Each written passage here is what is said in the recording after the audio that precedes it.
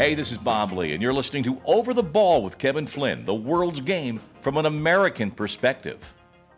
Hello, everyone, and welcome to Over the Ball with Kevin Flynn, joined today by the OTB dynamic duo, media executive Grayle Hallett, and Serie A expert and OTB producer Sam Griswold. I hope everyone had a great Thanksgiving and spent the year, I don't know, it's an off year, but hopefully you spent it wisely and safely. What Grayle did was he just got a big bag of Taco Bell and sat in his underwear on the couch. That must have been a good Thanksgiving for you, Grayle. Sam, I don't know what you did. But today on OTB, we get to talk to one of our favorites here on the show, Grant Wahl. He's the host of his own podcast called Football with Grant Wahl, and Grant has a new special podcast series coming up on Freddy Adu. We talked about it last time he was on the show. It's a really interesting story, and boy, he really gets down to the nitty-gritty and takes us through the journey that was Freddy Adu's career, a career which apparently at 31 years old, from 14 to 31 years old, is still going. We're also going to talk about the passing of one of the game's greats, if not the greatest, the GOAT, Diego Maradona. We'll get you caught up in some Champions League stuff, MLS playoffs, a lot more. So, guys, before we get going on all of this, I usually ask you what you're over today on Over the Ball, but in the spirit of Thanksgiving, my favorite holiday, by the way, what are you thankful for this holiday season? Grayle? I'm just thankful for being healthy. I mean, I got to be honest with you. There's so many other people that haven't been as fortunate. And, yes, I love soccer. I'm thankful that sports are going on and all that. But honestly, I'm just for my good health and my family, as simplistic as that sounds. That's what I'm thankful for. That's fantastic, man. Yep. That's a go-to one. Sam, what are you thankful for? Yeah, I hope this isn't too cheesy, but I'm in general just over the power of sports to move people. Whatever you think of Diego Maradona, there's just no denying the emotional impact he had on people all over the world, as we're seeing from this sort of outpouring of grief and love. Just a quick story. I remember I worked one summer at a bank, and there was an Argentine guy older than me who'd grown up, watching Maradona, which I didn't. But he wanted to show me this video of him, and he couldn't even he was tearing up. He couldn't even watch this old video. Had to send me over to my desk to watch it on his own. So, I think it's pretty powerful. I was at a wedding in February of last year, and the same thing. An Argentine was there. They live in Spain. He was a friend of an old girlfriend of mine. But the way he started to talk about Maradona, she walks away. She goes, "Oh, Maradona again."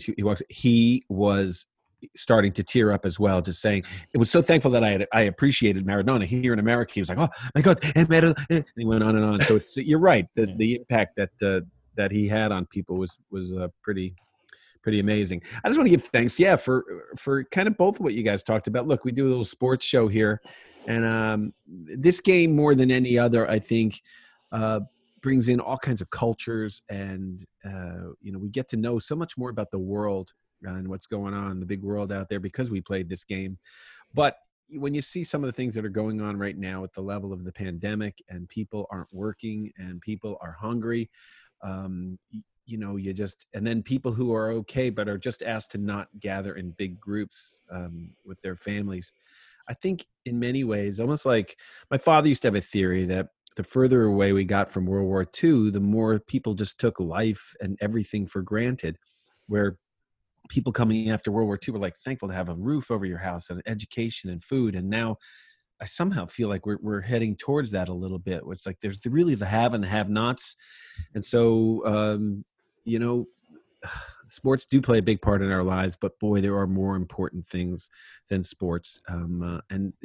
Why any child should go hungry in America is really a terrible thing. And so let's remember that on days like today. So good stuff, guys. So let's talk a little bit about Maradona and the greatness that he was. We'll talk to Grant Wahl a little later on in the show about it. But what are your thoughts and experiences? Sam, you didn't see him play. You were an embryo at that time, I would imagine, a glint in your mom's eye. But what are your thoughts on Maradona? You shared a little bit of them, but you must have watched him play a little bit. Well, I never saw him play a live game. I mean, I think like a lot of people of my milieu and, my age group when growing up in Boston. Better translate that for milieu. Wow. Better translate that for Flinny. That's a big one, Sam. I like real milieu. Anyway, in my orbit, at that time. I first heard of Maradona when he came to play in the World Cup in '94, especially because Argentina were playing in Foxborough, outside of Boston. So, the Globe was doing a bunch of stories on him. But, to be honest, I was 10 years old then, and I had no concept of what international soccer was. There was no pro league at that time. There was no way of watching these leagues on TV. I just knew nothing. So I sort of have experienced Maradona as this legend, and someone I never sort of saw as a contemporary, never saw really playing. So I don't know. To me, he's always kind of had this like godlike, otherworldly status. So that's my personal experience. I do remember my coach, my youth soccer coach, was an Italian, and he always used to tell me I wasn't Maradona when I tried to do a pass with the outside of my foot. So don't you love that with coaches? The legend lived on there. But speaking of that, I remember when we discussed the Maradona documentary on HBO, the one thing I sort of contested or wasn't sure about was the sort of image of him being run out of town in Naples, and the whole city turning on him, because he is still just so revered there. In Italy in general, you should see the Italian sports, websites right now. It's just story after story after story of Maradona. While there's Champions League games going on with Italian teams, the first 20 stories are about Maradona. And what he did at Naples, for Napoli is just incredible. There are only 2 Scudettos ever. No team from the south of Italy had ever won before he got there. And the scenes, I don't know if you guys have seen any of the images around Naples. They're going to rename the stadium after him. So clearly he's, has godlike status there too. Right. Yeah. Yeah. Grant Wahl wrote an obituary. We're going to talk to him in a little bit, but one of the things he said is, in basketball, 5v5, it's easier to be a dominant player when there's only 10 people on the court as opposed to 22 in a soccer field. But for some reason, Maradona was able to have these bursts of brilliance that would just basically, put the game away or win the game. Grayle, what are your thoughts? Yeah, well, Flinny, you and I have spent many years talking about Maradona, and this has caused me to reflect, actually, because the HBO special really started changing my impression of him. I had a much more sympathetic impression of him than I had previously. And, I've just been so stuck on the whole hand of God thing as an England fan. And it's like, I haven't been able to get beyond it. And now that he's passed, I think I'm just willing to let it go and say, hey, the guy, I've been keeping him off my Mount Rushmore, just out of spite for what I thought was just an egregious, unprofessional act in a game. And I'm at the point now where I'm just like, give the guy his due. He struggled for so long. He had the demons of addiction. He never totally put them behind him. It robbed him of his career. It wasn't like he took steroids or something to enhance his career. Everything he did hurt his performance, and still he was amazing. So at this point, I'm ready to turn the page and give the guy his due. I think he needs to be put up there. I've been resisting for so long. He did something egregious in a match, and that can't be forgotten. But everything else. But even the hand of God thing, Grayle, I always said that it didn't hurt anyone, and it was one of those things that guys do in a Sunday pickup league, and we all the ball he wasn't gonna head it anyway, so. And then it's a handball and gets a yellow card and it goes the other way. It's like not like some of the brutal tackles that people were giving each other where I really see trying to break someone's leg or something. I think he just did a kind of a foolish thing. And I see it happen, in games all the time where just someone's like, what are you doing there? And he just did it and he got away with it. And then the ball goes in. And what do you do? What do you do? Yeah, and that was also been my battle, Flinny, is people apologizing for it and saying, hey, Grayle, he got away with it, so it was okay, which is so fundamentally opposite to how I look at things. But again, I'm willing to just park that off to the side and look at the player. And you just can't argue against that. That second goal that he scored in that match 4 minutes after the hand of God is probably the greatest goal ever scored in soccer. Yeah, it's amazing. Well, the English were a bit in a daze at that point. They were still arguing first goal. So, my thoughts, and I think I've talked to you guys about this before. The summer I spent in Anderlecht, we went to a game. It was Anderlecht was playing Barcelona, and it was in 1983. And something had just happened. I forget what happened. I think he got in trouble in Barcelona. Yeah, he did.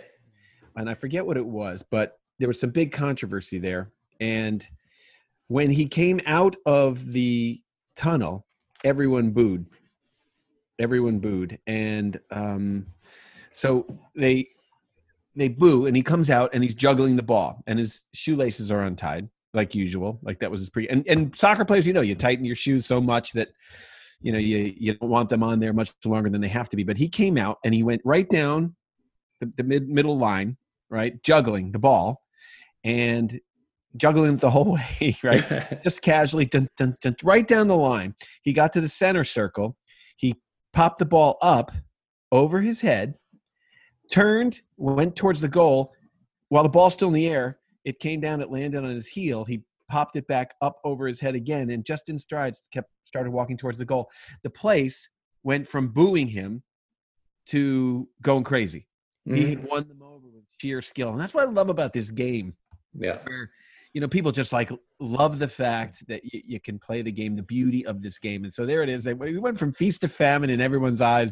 It was just an amazing display. So, you guys have a sports figure? Sorry, if you're, I don't know if you're done, Kevin, but is there a sports figure in your guys' sort of world who you would react the way some people are to their passing or to their retiring? I think Pele for me. I mean, I was just always just a Pele. I saw him. I moved to England in 1970 at age 10, and I watched the World Cup. That was Pele's. That was a huge World Cup for Brazil. They won. Pele had a phenomenal World Cup. And I've always put him on a pedestal. So if Pele died, Pele, Muhammad Ali, those are in my pantheon of sports figures. Mm-hmm. So if Pele died, I would kind of feel that way. Mm. Yeah. How about you, Flinny? I mean, I had my Joe Namath and Bobby Orr, guys. And I got to meet both of them. So it was I feel very fortunate. Joe Namath, I had a great, interaction with, but we were in the steam bath and okay. I talked about that. No, that's for a different podcast. Yeah, but it was a celebrity golf tournament, and if I'm performing at the golf tournament, I'm one of the celebrities, which is crazy because all these people are recognizable. And then, so I'll work on a Friday night, do stand up after dinner or something. But on Thursday, when you get there, everybody's they're all driving out in the golf cart, hey, who's our celebrity? I'm like, it's me. They're like, who the hell are you? Anyway, I did a little workout, went in the steam bath, and there was Joe Namath. But you talk about someone who, and I had read Joe Namath's biography, and he did transcend the sport at the time. He said, look, I'm the game, pay me. They come to see us play. And it used to be wealthy owners. And so I think there's some parallels between that and Maradona, where he was sort of he was a man of the people, and he believed in social justice. And, you talk about Napoli is a tough town, Sam, as you've mentioned before. And he went down there, which was against everybody's advice, and brought that team, pulled them up by the bootstraps and made them win. But the downside was he had no life. He destroyed himself. I mean, he was in the Michael Jackson mode where you can't go anywhere or do anything. And they really showed that in the HBO special. Yeah. So, all right. So we should move on. We could talk about him forever. You're one of the greats. But guys, if you watch the Champions League, let's do a quick wrap up of that because we got to keep moving. I want to talk to Grant. Yeah, I mean, it just feels like, the teams that we expect to be moving forward are moving forward. I didn't think there were any Liverpool, huge Atalanta. Huge surprises. I mean, you've got Man City, Barca, you got the big teams. I know Sam and I have a little debate on this. I like the big teams to keep moving forward because I like those confrontations. I want the best and the biggest to be in there. But I was very happy for Serginho Dest to score his first goal for Barca. That was certainly a highlight. They looked, they cruised. Coleman rested Messi and De Jong, so they didn't even have their best team out there. And it was just really nice to see him. So that was one of the highlights for me, was just seeing him score his first Barca goal. It's a big deal. Yeah, the only game I checked out was the Liverpool-Atalanta game, which was a huge historic win for Atalanta, 2-0, which very, very Atalanta-like, to lose 5-0 to Liverpool 2 weeks before or a week before and then come back and beat them 2-0. Very much in their character. But not a very exciting game. I mean, Liverpool were without their two wing backs, Alexander-Arnold and the Robertson. Scottish guy, Robertson, who yeah. only came on like mid-second half. And you could really see like how different a team they are without those guys. They're also without Van Dijk. I don't know. They just seemed tired. They weren't moving the ball quickly. And I wish I was more excited about it, but it just wasn't a great game.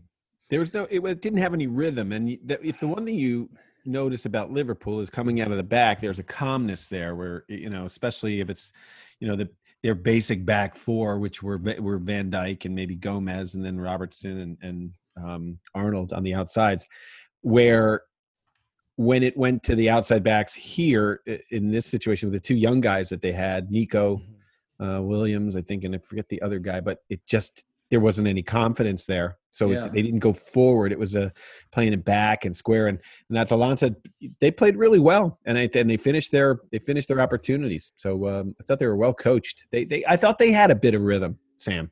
Yeah, they played well. They played their game. I mean, it's they're sometimes deliberate. Work the ball really well, and 2 goals were really nice. It was fun to watch with the British commentators because I'm just always amazed at, how much pace and speed is sort of everything in the English mindset. They were criticizing Liverpool for being too slow. They were saying that they should have taken off Josip Ilicic because he wasn't fast enough to play against Liverpool back line. Then he ended up scoring. So I don't know. That's always funny to me to hear. Yeah. The speed and power. I mean, even like to go back to Maradona, one of the things about him was, he would melt out of a game. You wouldn't see him for a little bit. And all of a sudden this sparkling burst of energy, would happen. So I think, to play the game at a full tilt all the time, like the Premier League does so often, especially the lower tier teams, maybe it'll be interesting to see who can develop that consistency between league play and Champions League. It's just going to be such a slog over the next 6 months, very, very difficult to keep people fit too. That's the other thing, is you're just going to have more injuries. And Klopp kind of addressed that in a post-game interview. Yeah, talk about that a little bit. Yeah, so last weekend he kind of went off. He almost he was weirdly kind of attacking the guy that was interviewing him, who just represents I can't remember if the guy was from Sky or BT Sports, but he's there as a commentator. He's not there as the guy who cut the TV deal, to enrich all these clubs. And Klopp's point was, hey, Sky and BT, they're just scheduling too many games, and it's all about the damn TV revenue. And, so I get his point, but the fact is that all of that revenue gets divided up amongst the clubs with which they can go out and buy players in front of their team and all that stuff. So it's not like, you can't have it both ways. I totally get that they're playing in a ridiculous number of matches, which is why I think they have to go to 5 subs again. But I just thought it was a little naive for Klopp to be attacking the broadcasters who basically, give the team exposure, give them revenue, and all sorts of things to make them more successful. But Grayle, look, it seems like we as fans would watch 3 games a week if we could, and they would show 3 games a week. And basically, when do you come up against the human body? Like, look, we've been talking about the NCAA and college soccer, where we're in college playing 3 games a week. The body can't take it, and you're not even traveling first class. So it's sort of like, how far do you push these players? And the NFL had a hard time with adding preseason games, and the body couldn't take it. Soccer, the season's a lot longer. I get both sides of it, Flinny. I just thought it's just for an intelligent guy like Klopp. I mean, for him to be attacking the guy who's interviewing, not attacking, that's a little bit heavy-handed. But anyway, we're in a situation that's very unique, and there are going to be pressures all over the place. And they're trying, I think, also to get the games in because they're probably worried that there might be another shutdown at some point. Yeah. Yeah. And again, and then what shuts down the human body? Injuries.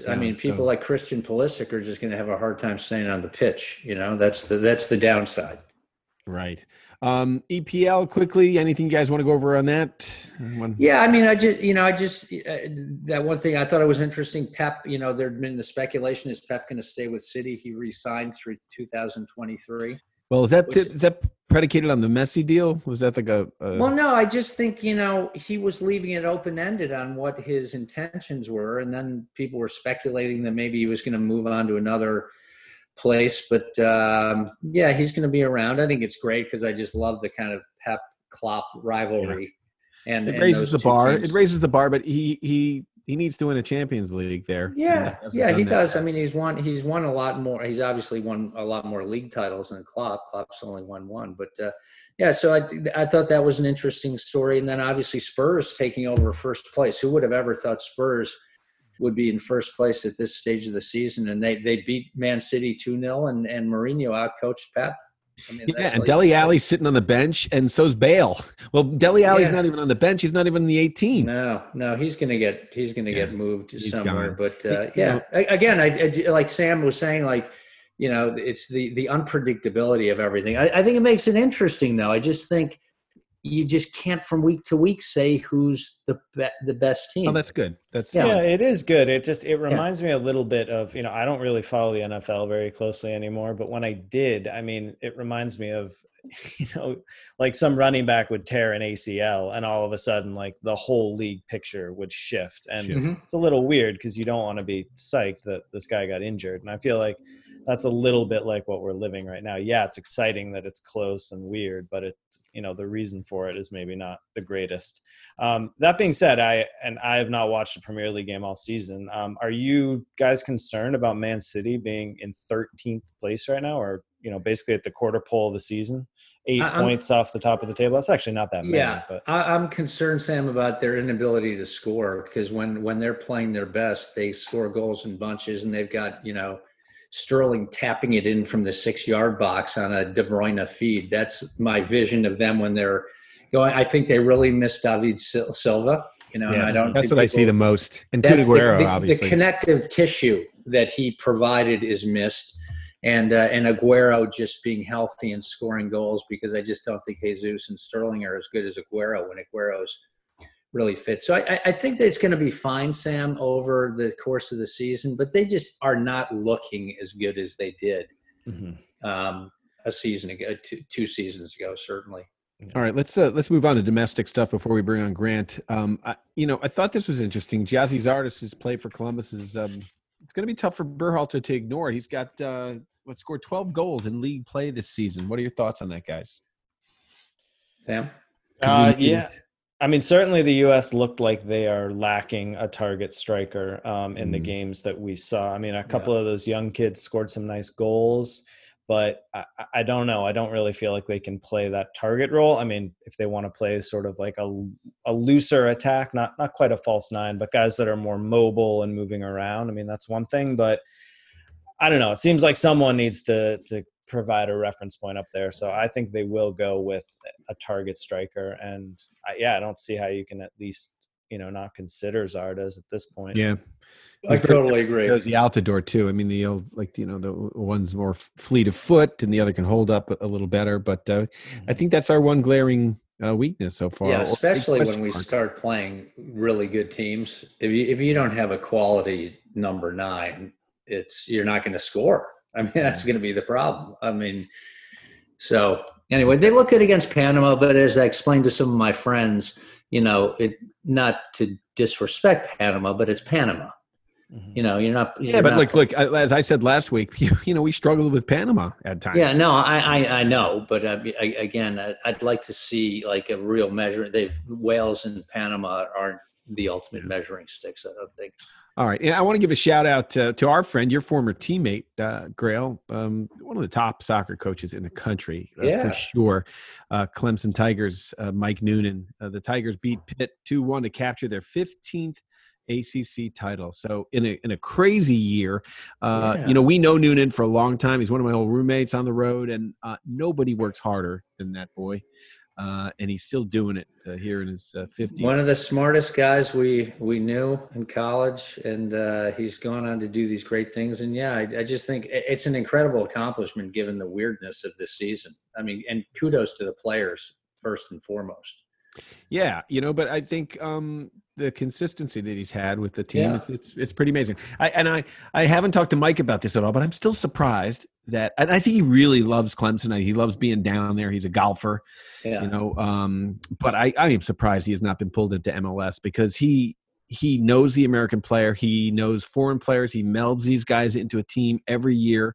Mhm. So it's bizarre to me. It's bizarre to me how Yeah. it hasn't happened. So anyway, so congrats to Mike Noonan and the Clemson Tigers in this really bizarre year. But the ACC, that's the real deal. That is the real Yes. deal, that league. So every kid I talk to now that wants to play Division I is like, they all want to play in the ACC, and I'm like, okay, well, good luck. Mhm. It's gonna take a lot of something. All right, guys, let's take a quick break here and come back with Grant Wahl. He is the host of a great podcast that we all listen to, Football with Grant Wahl. So you're listening to Over the Ball, another great podcast. Stick around. Over the Ball is brought to you by Soccer America. Go to socceramerica.com/join and sign up for the Soccer America Pro membership. It's just $4.90 a month or $49 a year. And by Ticket IQ, the simplest and cheapest way to buy tickets. Go to ticketiq.com, and when it asks for the promo code, punch in OTB10 for $10 off of your purchase. Can't lose. All right, joining us now on Over the Ball, one of the top voices in our beautiful game here in the United States. He is the host of Football with Grant Wahl. Grant Wahl, welcome back to Over the Ball, man. How are you? Doing well. How are you guys? We're good. We're good. We're giving thanks as we should during this crazy year, and also just this crazy Corona year. Just want to give a shout out to your wife as well. She's a doctor who's giving us all kinds of great information on CNN, and now with the Biden administration, she's sort of in the in an official capacity there. So they're all looking out for our good health. So you know what, I'm not a doctor, although I've played one on TV, but I was not good at science. And let's listen to the people who are good at science when we're talking about scientific things. So talking about greatness, and maybe the greatest ever, one of them, the passing of Diego Maradona. We talked about it a little bit at the top of the show. Give us some of your thoughts. You wrote a great obituary, but what are some of your other personal thoughts as well? I mean, Argentina is my adopted country. I think maybe I've said that on previous podcasts with you guys. I spent a lot of time there over the years, and I was there in 2001 for Diego Maradona's testimonial game in La Bombonera, the stadium for Boca Juniors, and wrote an article about it for Sports Illustrated. It was interesting because for the swimsuit issue, they had a Latin American theme that year. And I have still never been in a stadium anywhere at any point in my life that was like the stadium that day for Maradona's testimonial, and just the raw soccer passion in that stadium for one person. Like, the relationship between the people of Argentina to Maradona is unlike anything that's ever existed in sports, I think. And I realize that could sound hyperbolic, but it really is accurate, because Argentine culture is fascinating to me. They have a way of making just a few people into these larger than life figures. And in that realm, I link Maradona to Vita Perón, how they view her. Figures who grew up poor, who became these global myths in a sense. Mm-hmm. And the Argentine culture has always had a love for Maradona that was very different than how Brazilians view Pelé.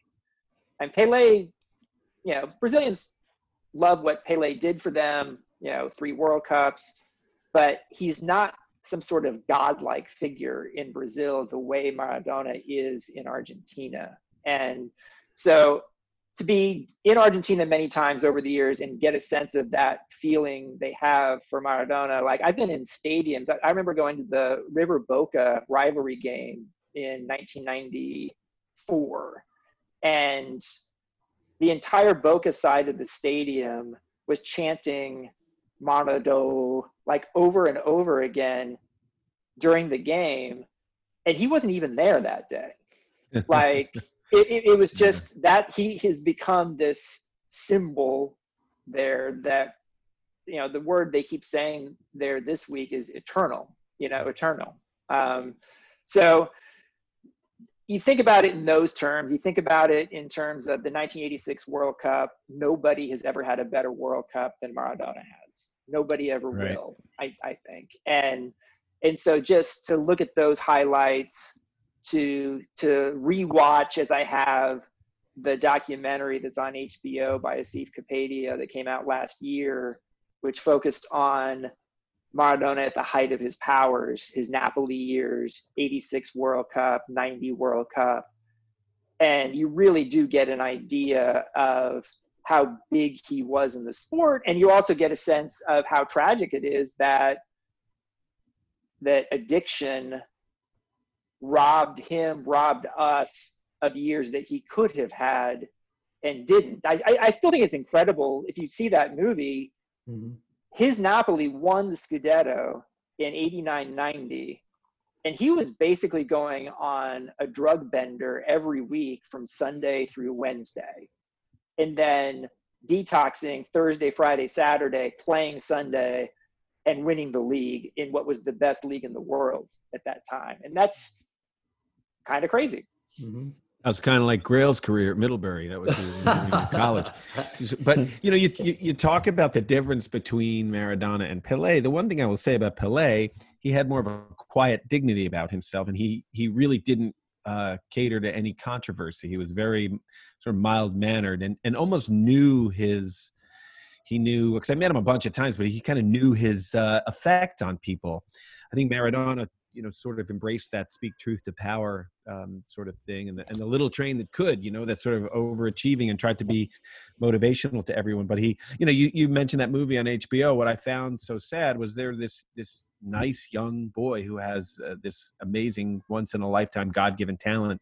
And when he got to Napoli, he surrounded himself with people who could just protect him. And they enabled him, and he built this, here we all are in a pandemic bubble.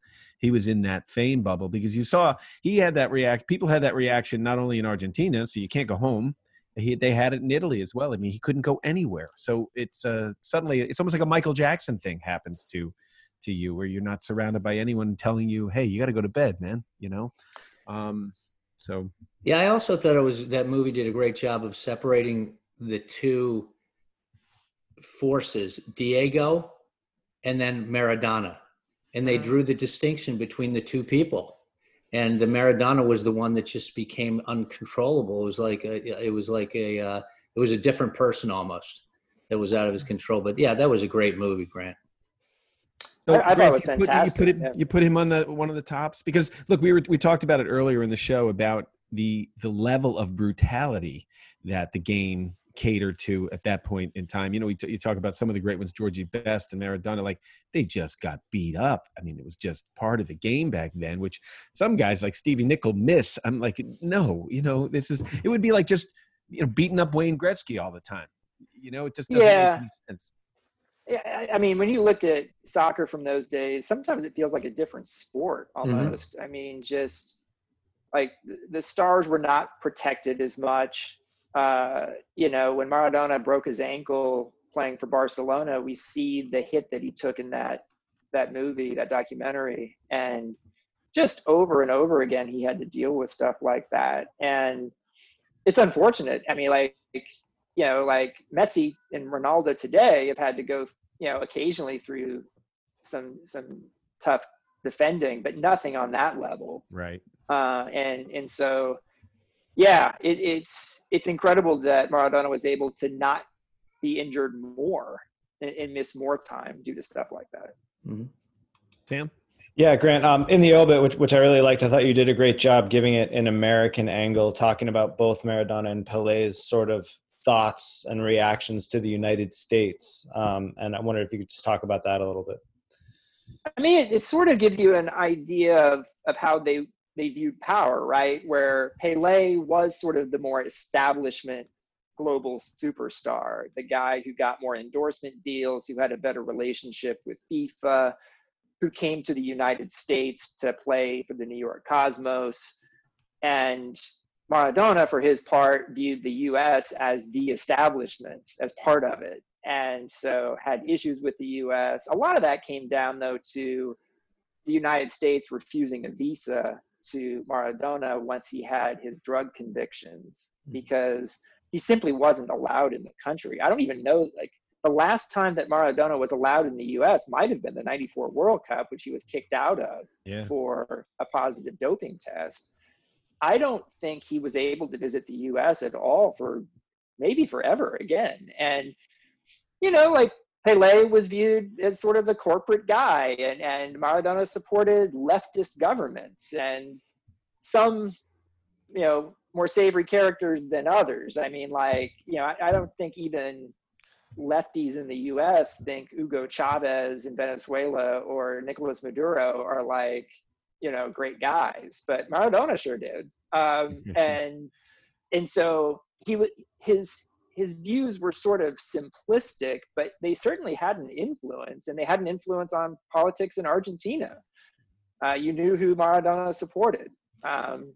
So yeah, I mean, like, he definitely stepped outside of the sportsman's role. And even with the Pope, I mean, there's controversy with the Pope. He liked Pope Francis, and he talked something about coming back to the church because of Francis and his sort of, his social justice sort of mantra, the Pope. So that was different for him as well. Grayle? Yeah, so Grant, with his passing, of course, it started the debate anew about the Mount Rushmore of soccer. And I'm just curious what your Mount Rushmore looks like right now.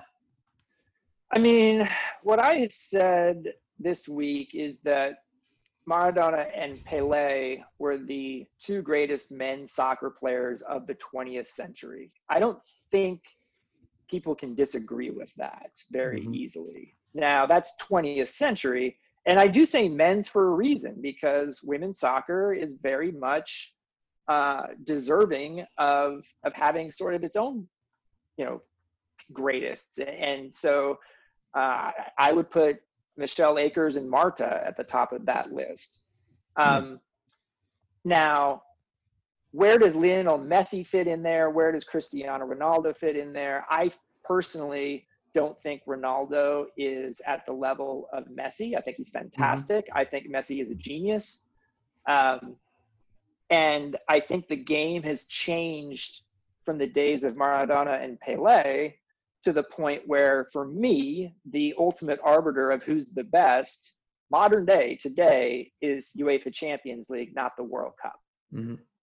I think it's all the best players are in Europe. It's an annual competition. And I do think it's unfortunate for Messi that he has not won a World Cup, because the second he won one, I think everyone would have to say that he's in the same breadth on the men's side as Pele and Maradona. I am of the belief that even if Messi never wins a World Cup, he should be in the same breath as Maradona and Pele, because Messi has won Champions Leagues.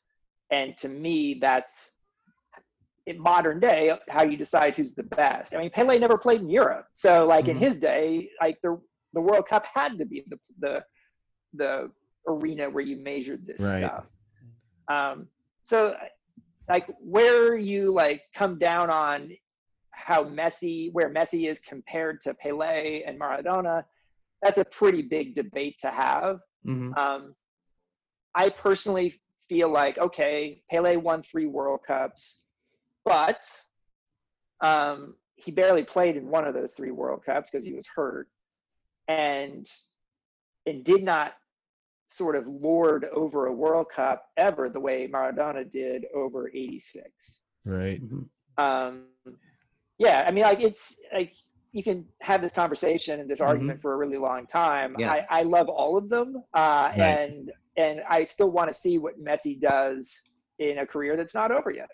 You know, it's funny, the two, it's like, it's a different time. It's a different era as well. And you look back romantically, and just the technicolor of Brazil playing in that World Cup, those yellow canary yellow shirts and things. It's almost like, sometimes I look at it like, here we are with American politics. You got George Washington and you got Lincoln, and no one really quite ever steps up to that. You know what I mean? Because you're looking backwards. So I think something about Ronaldo keeps him off that list of kind of almost everybody's. I don't know what it is, but it's funny. It's pretty consistent, even with people who think, phenomenal player, once in a lifetime player. It's just he's off Mount Rushmore. So a lot of it is, you talk about being hurt, Pele being hurt during that World Cup. I mean, the brutality that these guys took on was just unbelievable. So I think even just right there, they get some special props. So a guy who's not going to be on Mount Rushmore, who really was built up to be maybe one of the best things ever. I meant to mention this. I mentioned this in the opening, but you have a series now coming up, a podcast, a special series on Freddy Adu. The rise and fall, and the rise and fall of Freddy Adu. A really interesting subject. I know you were on the show a couple of months ago. We talked about it, so I'm really happy you're putting this podcast together. Tell us a little bit about it, because two of the pieces have come out already. Well, it's a 7-episode podcast series called American Prodigy, the Freddy Adu story. Episodes come out every Tuesday, so it'll be coming out, I guess, through the new year, basically. And it's a podcast series I wanted to do for a long time and hadn't been able to do it. Always thought that ESPN would do a 30 for 30 on the Freddy Adu story, and they never did. And Amazing. As a journalist myself, I always try to think in terms of what would be a good 30 for 30, and if it hasn't been done, why shouldn't I do it? So that was the approach to this. And so I spent basically the last 5 months on this project and put more time into it than any magazine story or podcast series I've ever done, and feel really good about the finished product. It's a look at retelling the story, but learning even more. And I covered it for Sports Illustrated back in 2003. I did my first magazine story on Freddy, who was 13 at the time, who'd already signed a 7-figure deal with Nike. And I did another magazine story right as he was starting his first season in 2004 as a 14-year-old with DC United. Freddy was doing national TV ad campaigns with Pele, where I had been there that day in Tampa when they filmed that ad, saw them interact. I remember speaking to Phil Knight, who was the CEO, founder of Nike, who told me that he thought Freddy could be bigger than Tiger Woods, LeBron James, and Michael Jordan. Unbelievable. In the sense he felt that Freddy could make his sport bigger in the US than those guys could with their sports, because soccer wasn't as established, in his opinion, at that point. So lots of pressure, obviously, before he had even played a professional game. And reached puberty, for God's sakes. I mean, 14 years old. It's just, you can't handle this stuff at 21. Never mind 14. The poor kid, And though he had a very close family as well, which I think helped. He lived at home, but there was, and my first Freddy story was in 2003, and that was a year after I had done a story on another prodigy, LeBron James, that they put on the cover of Sports Illustrated. All right. And so I kind of feel like I was on the Prodigy beat back then. And as part of this series, a part of it is me sort of looking at my own role in this cultural obsession that we have with sports prodigies, and talking to Freddy about that all this media attention, having a 60 Minutes story on CBS about him, stories in the New Yorker, Sports Illustrated, ESPN's magazine. And Freddy wasn't able to handle it as well as LeBron did.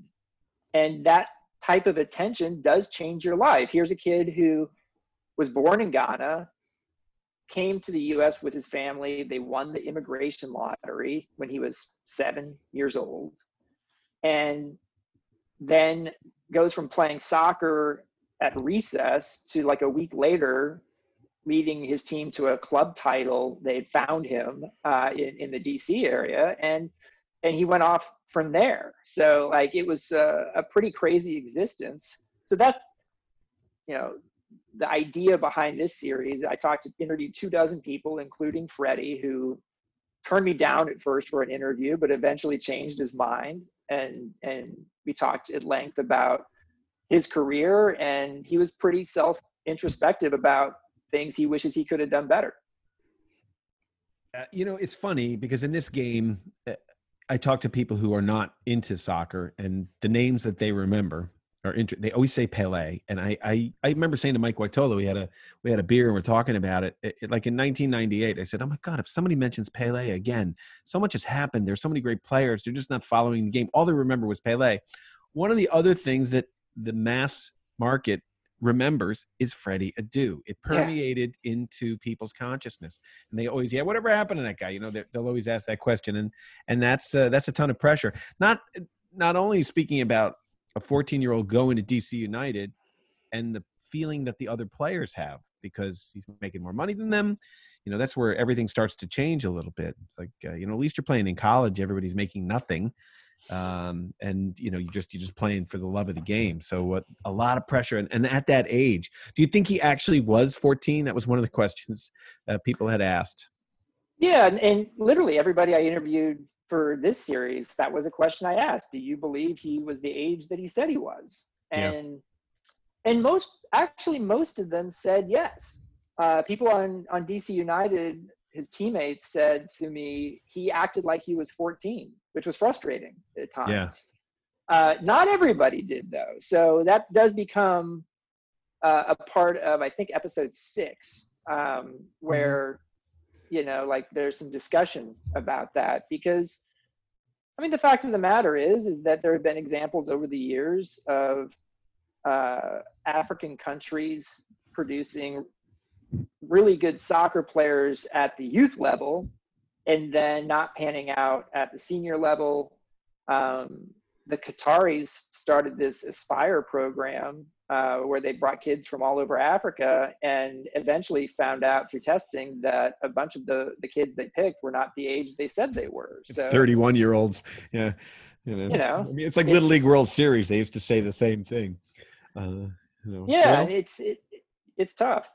Yeah, Grant, I'm just curious from your perspective, what role did racism play in the obstacles that were put in front of him, or would it have played out differently if Freddy was a 13-year-old white prodigy? So episode 3 is mostly about race. Mm-hmm. So the one coming out this next Tuesday here. And I talk at length with a guy named Clint Smith, who is a writer for the Atlantic and an author who played Division I soccer at Davidson and grew up in New Orleans. Was really one of the few young black soccer players in New Orleans. And Clint wrote an article for the New Yorker a few years ago about Freddy Adu, who was the exact same age as Clint. And he talked about what Freddy meant to him growing up. And I didn't think about this much at the time, and I should have as I was covering this. Maybe it's because Freddy was born in Africa, so I didn't think about him as an African American as much, or the impact that he had on the Black community in the US. But Clint is so good at talking about how Freddy caused, in his opinion, many more Black Americans to watch soccer in a way that they hadn't before. And he compared it to Black Americans who started watching golf because of Tiger Woods, or tennis because of the Williams sisters. And Freddie himself, I asked about, like, he didn't realize what he meant to the Black community until he did some public appearances in the DC area where Black kids told him that they'd never watched soccer before until they saw him play, and then they were into it and wanted to play themselves. And especially at that time, I mean, there had been some Black players on the U.S. men's national team like Kobe Jones, Desmond Armstrong, Ernie Stewart, but there hadn't really been a superstar. And so Freddie was this example of that. And it became a really interesting conversation that became essentially a full episode of this series. Good. Cam? Yeah, Grant, listening to the first two episodes, which I thought were great, I came away with the overall feeling and sort of question, and I don't want you to reveal too much if you don't want to, but I'm curious how much you get the sense that maybe the U.S. as a soccer country was just not ready for someone like Freddy Adu to just sort of show up, like you said, like literally out of nowhere. I don't think the infrastructure was there to know what to do with a Freddy Adu, and to really protect him, because I do feel like Freddie was not protected. The second, whoever signed off on an ad campaign with Freddy Adu and Pele before he had ever played a pro game, that was not good for Freddie, because those ads were on all season long, and they set this expectation to the public around the country that this kid was the next Pele. And that's never a good idea, because then nothing that kid does is going to be seen as sufficient. And even that first year, Freddie scored 5 goals. His team won the MLS championship. But even he viewed it as a disappointment, because his expectations were not reasonable, because all of this had been created. And so a lot of adults, I think, failed Freddy Adu. And Ernie Stewart, who was his teammate with DC United that year, told me that he felt sorry for Freddie, because he remembered a game they had out against the Colorado Rapids in the Denver area, night game, and they made Freddy Adu stay a couple hours afterward to sign autographs for fans. And Ernie was like, what were they doing? Like, that doesn't help. In his opinion, Freddie wasn't allowed to focus on soccer. It was way too much about promotion. And he stopped getting better very quickly. So, yeah, you look at it in those terms, and it is frustrating. I compared a little bit to, I don't think MLS was ready for David Beckham when he came in 2007. The infrastructure wasn't there. And it's interesting to me that the Freddy Adu era of MLS was right before the David Beckham era of MLS. And if Freddie had come along today in MLS, I think it would have been a much different deal. But the difference is too, MLS wasn't ready, but David Beckham was ready when he came over. Grizzled seasoned pro, had a PR nose, really played it well. That's actually one of the other names that people mention when they mention soccer. They don't know what they're talking about here. But he always has come off as a very nice guy, Freddie. I always pulled for him, and so I hope for the best. Is he still playing now? So Freddie is 31. He has not played professionally since the Las Vegas Lights second division team in 2018. And he just signed with this third tier team in Sweden that starts up this next year. Like, when we started doing the interviews, Freddie was very clear. I have not retired. I love this sport. I want to keep playing. And then last month he signed with his team in Sweden. So we'll see how that goes. Look, in some ways, I find this inspirational, right? I think one thing I think people will get from this series is they may assume that Freddie is this sad story. And he doesn't think he's a sad story. The people who are around him don't think he's a sad story. And there is something inspirational about his love of the game and wanting to keep playing, even if it's for a third tier team in Sweden. But look, you're sitting here talking to a couple of former players. It's like the experience and that man has been unbelievable. MLS Cups and traveled all over the world, can probably speak a couple languages, and might even make a good coach one day on the college level or in the pros. Who knows? So he's played for enough good coaches. Played for Bruce for a long time. So we'll see. Hey, so one thing we're keeping an eye on, you've got some stuff coming up for Sports Illustrated as well. I do. We announced about a month ago that I'm going to write 3 final stories for Sports Illustrated, where I worked for 23 years until earlier this year. And I think it'll be a nice opportunity to finish up on, positive terms with a place that's, really dear to me. I care a lot about Sports Illustrated. and the tradition and the history of quality. And, these are going to be 3 long form stories. So they're going to be, hopefully, stories people remember. And I've still got a lot of friends who were there, and looking forward to getting the writing muscles going again. I used them a little bit for this Freddy Adu series, writing the scripts, but I miss, writing is sort of my natural thing. It's what I've always done. And I'm looking forward to writing, some good long magazine stories about interesting topics. Well, we look forward to it. We've enjoyed your writing for a long, long time, and some of the books you've written about the great game. Grayle, Grant from Sports Illustrated, your days there as well. So it's great to see that just soccer is pertinent now from the early days when you guys were there. You probably had a fight tooth and nail for every soccer story, and now Grant was pushing on the edit side. I was pushing on the business side, and finally we got somewhere with it. But the long form story in SI was such a huge part of what made that a great place. And Grant and Gary Smith and some of the other writers who kind of perfected that, it's really missed.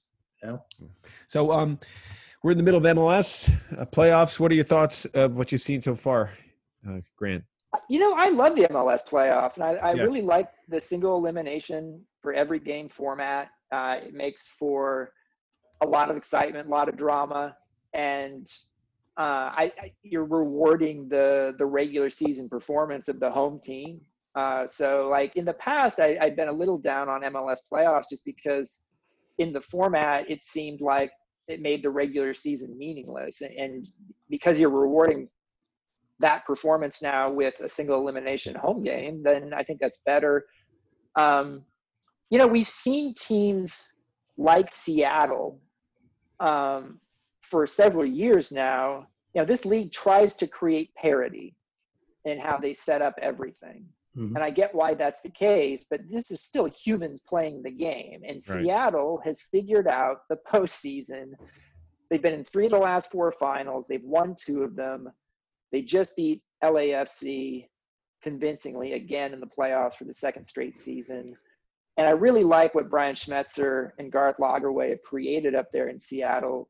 Like, I think Nicolas Lodeiro really doesn't get enough attention as a transformational figure in the history of MLS. And I get that he's not David Beckham. He didn't have the publicity side of things, but he's just a hell of a player who has come to MLS at a time in his career when he could still be very influential. I keep reading these stories about how the number 10 no longer exists in soccer. Nico Lodeiro is a great number 10. And so it's so much fun just to watch how he moves about the field and impacts a game as much as he does, because he would be able to do that in the 1980s. In what we've already talked about, it was sort of a different game then. He kind of reminds me of a timeless player. And I just really enjoy seeing what he does with that team they created around him. Jordan Morris, Raul Ruidiaz, that's a tremendous front 3 that I think they have a decent shot at winning this again this year. And then I hope people maybe put their historical import in a bit more perspective. Yeah, they've done a great job up there. So, all right. Well, you're a busy man in the middle of the pandemic. You've got the Freddy Adu 7-part series, which is already started. We're 2 series in. You got some long form articles coming up for Sports Illustrated. What else, you lazy bum? What else you got going? I'm hoping to have some announcements to make in the next month and a half. You're pregnant. Trying, yeah, exactly. Just trying to figure out the next step for my next full-time gig. And right. In the meantime, have been wanting to do high quality work while getting a sense of what this new media landscape is. And maybe that involves a mix of things, including, owning my own stuff.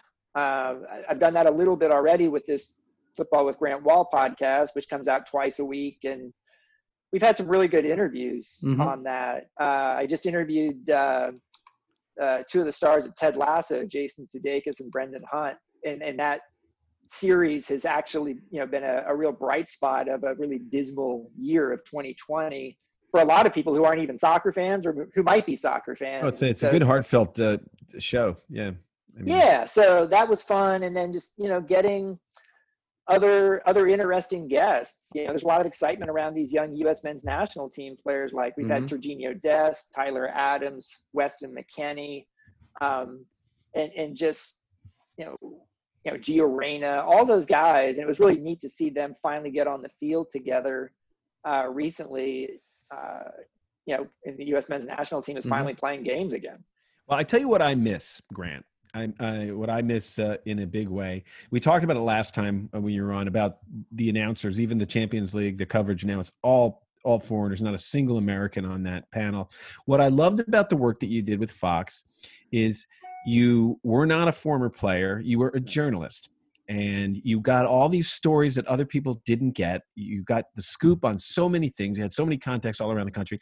I really miss those little things that you'd pick up. And it was a real journalistic feel, but also you're a person who loves the game. And so that came across. And I think that is really missing. I think we either depend on either foreign talent now or former, national team players who try it for a year or two and then sort of phase out. And you were one of the consistents there. So I hope that's on your docket to somehow get back involved, because watching NFL football growing up, that's what always sort of I was enamored with. You wanted to hear from the journalists. I just think in general, I hope more and more journalists end up on television broadcasts of soccer in the United States. I mean, I really do enjoy hearing journalists talk amongst each other. I'd love to see a sports reporters show on soccer where you've got 3 or 4 people who cover the game, and they don't have to all be American. They could be. But to get a sort of a diverse discussion about the stories in the sport. So, I'm hopeful we want to see you on CBS. Let's get you onto CBS, Grant. Come on. See the progression. They could use you on CBS. I'm pitching for it right now on this podcast. That's appreciated. We'll see. I think CBS is probably starting to see that there's some value there. Could be even more value and bring more Americans into their coverage, just as we're seeing more Americans on the field in UEFA Champions League than ever before. We have a soccer culture here in the U.S. and there's some really good people who I think can bring value to the way the game is presented in the media. Well, yeah, which is not always respected. And I think it's amazing. You just mentioned we have guys on the field now in Europe playing the top teams in the world, and yet it's now something that Americans did so well, sports broadcasting for so long, that we're not represented. We're not represented there. I believe that probably the executive producer of the CBS sports show is a Brit, because they look down on Americans big time. So anyway, but that's for another. Let's do a 7-part series on that. Grant. Hey, Grant Wahl. The podcast is called Football with Grant Wahl. He's got a great podcast series on Freddy Adu. 2 are out already, 5 more to come. We enjoy so much when you're on Over the Ball. Thanks for joining us, pal. Thanks for having me, guys. Hey, remember to tweet us at Over the Ball, like us on Facebook and Instagram, and write a review. In fact, make us one of your favorites. It makes a big difference. Always great catching up with Grant Wahl. I'm going to listen to that series. I just want to kind of just slam it, like watching Ted Lasso. Just watch them all in like one weekend. You've listened to 2 already, right, Sam? Yeah, I've checked out the first 2 that are out. Definitely going to check out the whole series. And my main takeaways are how non-bitter Freddy Adu sounds in his interviews. He's, very open, sounds very happy to discuss this whole thing, which was a little bit strange. That's great. But, it does, it's, in listening to it, it's a little, you're sort of waiting for it all to go wrong, which it's sort of this investigation at the same time as to what didn't go right. So it's like the old behind the music videos, the quarter of the hour. Oh God. Yeah, a little bit. Yeah, happen, But the drummer lost his arm. Right. But Grant talked about that a little bit about how he's been a success, and he really has. I mean, you and I and we'd all be like so excited to have had that career. So we got to put it all in perspective. And I think what basically Grant was talking about was they mismanaged expectations with that poor kid. you know, and it's a lot of pressure to put on somebody. So good stuff. All right, guys. So what do you want to talk about before we get going here? So, you know what? Here, one other thing though.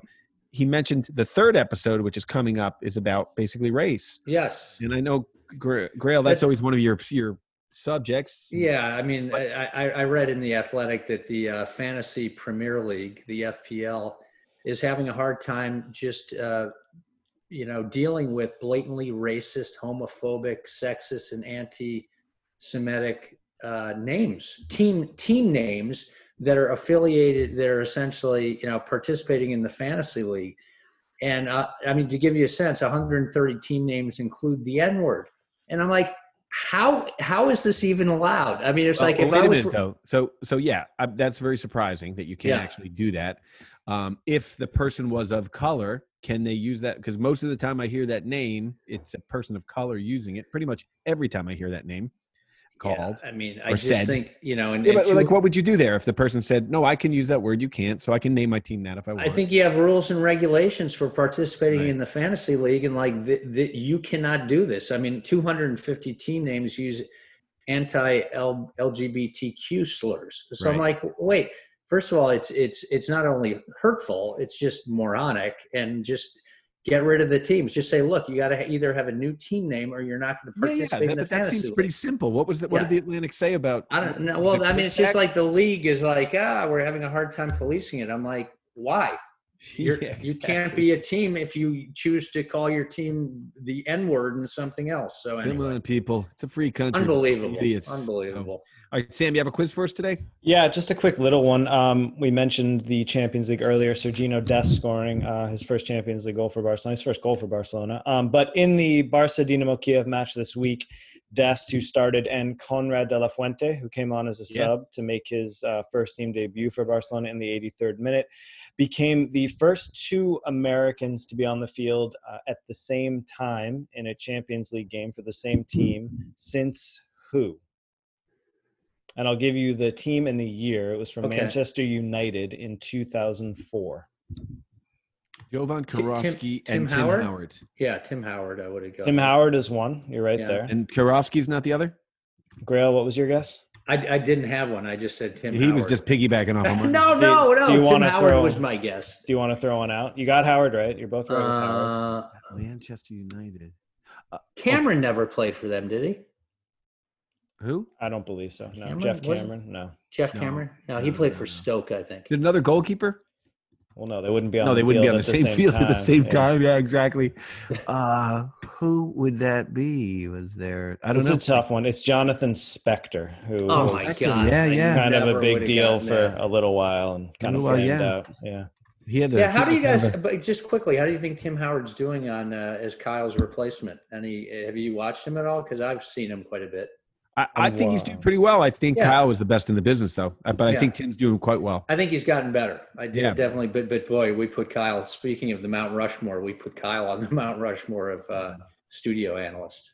I should cite my sources for that quiz. I got that information from a Paul Kennedy article in Soccer America. Nice. One of our sponsors. Good shout out there. All right, what are we watching this weekend, boys?